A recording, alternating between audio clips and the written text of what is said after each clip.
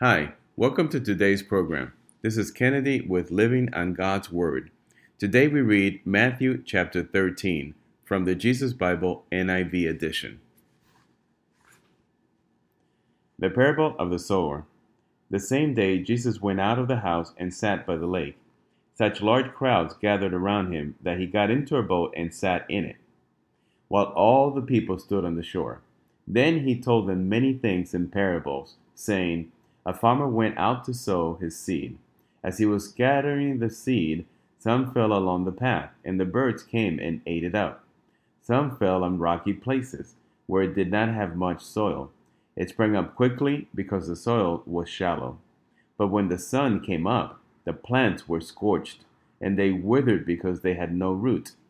Other seed fell among thorns, which grew up and choked the plants. Still other seed fell on good soil, where it produced a crop, 100, 60, or 30 times what was sown. Whoever has ears, let them hear. The disciples came to him and asked, Why do you speak to the people in parables? He replied, Because the knowledge of the secrets of the kingdom of heaven has been given to you, but not to them. Whoever has will be given more, and they will have an abundance. Whoever does not have, even what they have will be taken from them. This is why I speak to them in parables. Though seeing, they do not see. Though hearing, they do not hear or understand. In them is fulfilled the prophecy of Isaiah. You will be ever hearing, but never understanding. You will be ever seeing, but never perceiving. For this people's heart has become calloused. They hardly hear with their ears, and they have closed their eyes. Otherwise, they might see with their eyes, hear with their ears, understand with their hearts, and turn, and I would heal them. But blessed are your eyes because they see, and your ears because they hear. For truly I tell you, many prophets and righteous people longed to see what you see, but did not see it, and to hear what you hear, but did not hear it. Listen then to what the parable of the sower means. When anyone hears the message about the kingdom and does not understand it, the evil one comes and snatches away what was sown in their heart. This is the seed sown along the path. The seed falling on rocky ground refers to someone who hears the word and at once receives it with joy. But since they have no root, they last only a short time. When trouble or persecution comes because of the word, they quickly fall away. The seed falling among the thorn refers to someone who hears the word, but the worries of this life and the deceitfulness of wealth choke the word, making it unfruitful. But the seed falling on good soil refers to someone who hears the word and understands it. This is the one who produces a crop, yielding 100, 60, or 30 times what was sown. The parable of the weeds. Jesus told them another parable.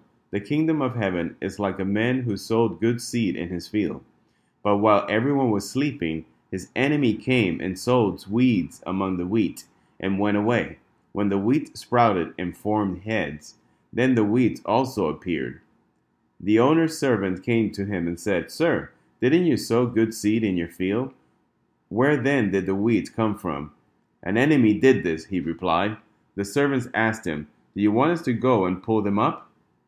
No, he answered, because while you are pulling the weeds, you may uproot the wheat with them. Let both grow together until the harvest. At that time I will tell the harvester, First collect the weeds and tie them in bundles to be burned. Then gather the wheat and bring it into my barn. The parables of the mustard seed and the yeast. He told them another parable. The kingdom of heaven is like a mustard seed, which a man took and planted in his field. Though it is the smallest of all seeds, yet when it grows, it is the largest of the garden plants and becomes a tree, so that the birds come and perch in its branches. He told them still another parable. The kingdom of heaven is like yeast that a woman took and mixed into about 60 pounds of flour until it worked all through the dough. Jesus spoke all these things to the crowd in parables. He did not say anything to them without using a parable. So was fulfilled what was spoken through the prophet. I will open my mouth in parables. I will utter things hidden since the creation of the world. The parable of the weeds explained. Then he left the crowd and went into the house. His disciples came to him and said, "Explain to us the parable of the weeds in the field." He answered, "The one who sowed the good seed is the Son of Man. The field is the world, and the good seed stands for the people of the kingdom. The weeds are the people of the evil one, and the enemy who sows them is the devil.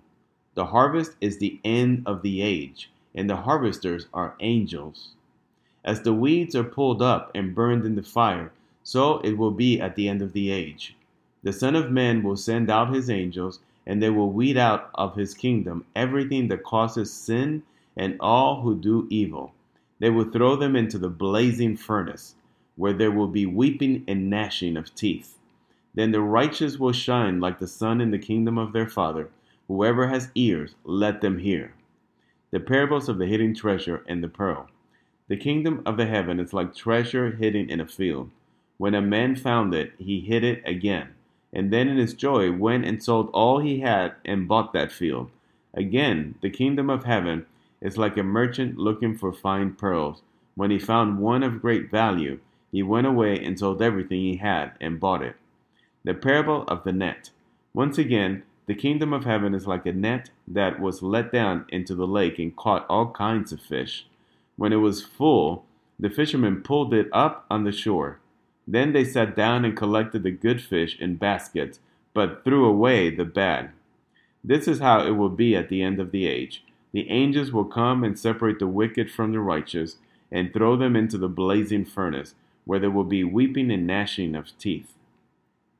"Have you understood all these things?" Jesus asked. "Yes," they replied. He said to them, "Therefore, every teacher of the law who has become a disciple in the kingdom of heaven is like the owner of a house who brings out of his storeroom new treasures as well as old." A prophet without honor. When Jesus had finished these parables, he moved on from there, coming to his hometown. He began teaching the people in their synagogue, and they were amazed. "Where did this man get this wisdom and the miraculous powers?" they asked. "Isn't this the carpenter's son? Isn't his mother named Mary? And aren't his brothers James, Joseph, Simon, and Judas? Aren't all his sisters with us? Where then did this man get all these things?" And they took offense at him. But Jesus said to them, "A prophet is not without honor except in his own town and in his own home." And he did not do many miracles there because of their lack of faith. This is the end of the reading of Matthew 13. Now let's look at the key takeaways from Matthew chapter 13. The first thing that we noticed here is that Jesus speaks in parables so that those that are spiritually ready to receive his message receive it, and those who are not ready to understand or receive it do not understand. So Jesus talks about the farmer planting seeds, which refers to the word of God. So the first type of bad soil that Jesus describes is when some fell by the wayside and never took ground. So these are individuals who are not even open to receiving God's word. They reject the word of God outright. The second type of bad soil we see here in Matthew 13, verse 5 through 6, when it says, "Some fell upon stony places where they had not much earth, and forthwith they sprung up, because they had no deepness of earth. And when the sun was up, they were scorched, and because they had no root, they withered away." Jesus is referring to people that have a hardened heart, who did not allow the word of God to penetrate their hearts and mind. So they may react to with joy to when they hear the word at the very beginning, but they are never really born again. And once the emotions passes through them, so does their conviction in Christ. So these are folks that can get easily aroused initially by the word, but then quickly just disregard it and walk away. Now, the third type of bad soil, we read it in Matthew 13, verse 7, when it says, And some fell among thorns, and the thorns sprung up and choked them. So this type of bad soil, it's a little different. These are the folks that they actually received God's word for a time, and you see it given fruit, and you think that these folks have come to Christ, and they actually let it flourish. But eventually, what happens is that they just turn away from the Word of God due to their lifestyles, and it's the lifestyle that in the end becomes their worst enemy, and it's the lifestyle that leads them to their own demise and end up rejecting the Word of God. Now, in Matthew, and now we look at the opposite, the good soil. So in Matthew 13, verse 8, it says, "But other fell into good ground and brought forth fruit, some 100-fold, some 60-fold, and some 30-fold." So basically, these are Christians who hear the Word of God. These are people that hear the Word of God, and they receive it into their hearts and their mind, and they allow it to bear fruit, and they witness to others, and they bring others to the kingdom of God. So these believers, again, they hear the Word of God, and they also understand the Word of God, and they understand how to apply that Word onto their life. So the second takeaway here is that we see that the ability to understand God's truth is a gift from God. The Bible is a spiritual book that can only be understood through the Holy Spirit. So if we seek to just open it up and understand it without any faith and without the Spirit, the help of the Spirit, it's never going to work. We're going to get frustrated, and the messages and the truth in that book is going to forever escape us. And this is confirmed in when we read Matthew in chapter 13, verse 16, where it says, "But blessed are your eyes, for they see, and your ears, for they hear."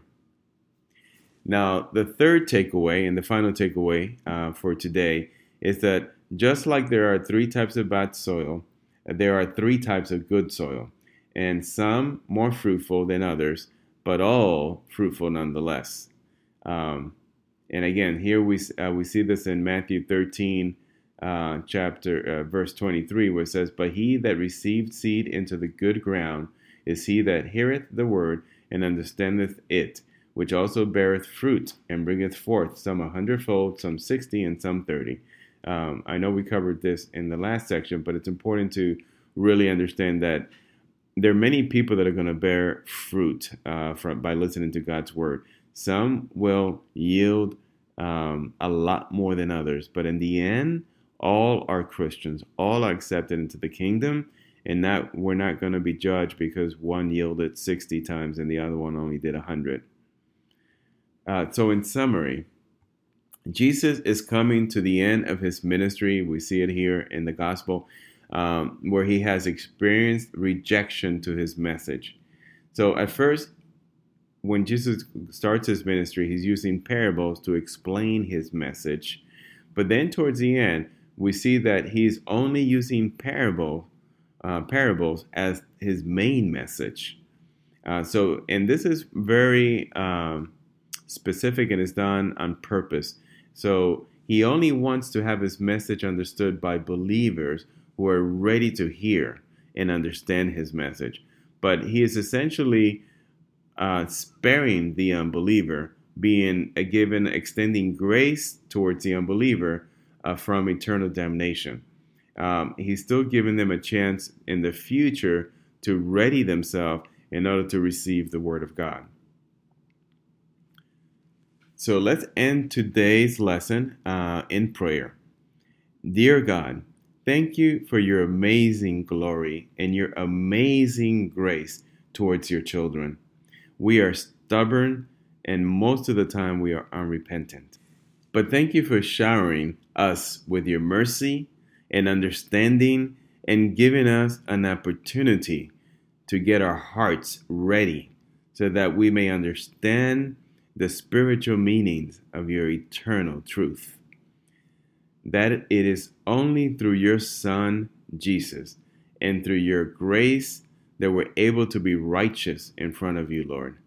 We ask that you bathe us in the blood of Jesus, which is the only way to have access to your throne, and that the Holy Spirit penetrate each and every part of our body and soul, so that we may always be filled with the Holy Spirit. We pray this in your Son's name, Jesus. Amen. This concludes today's reading and interpretation of Matthew chapter 13. We hope that you would join us again tomorrow. God bless you. This is Kennedy, your brother in Christ, always.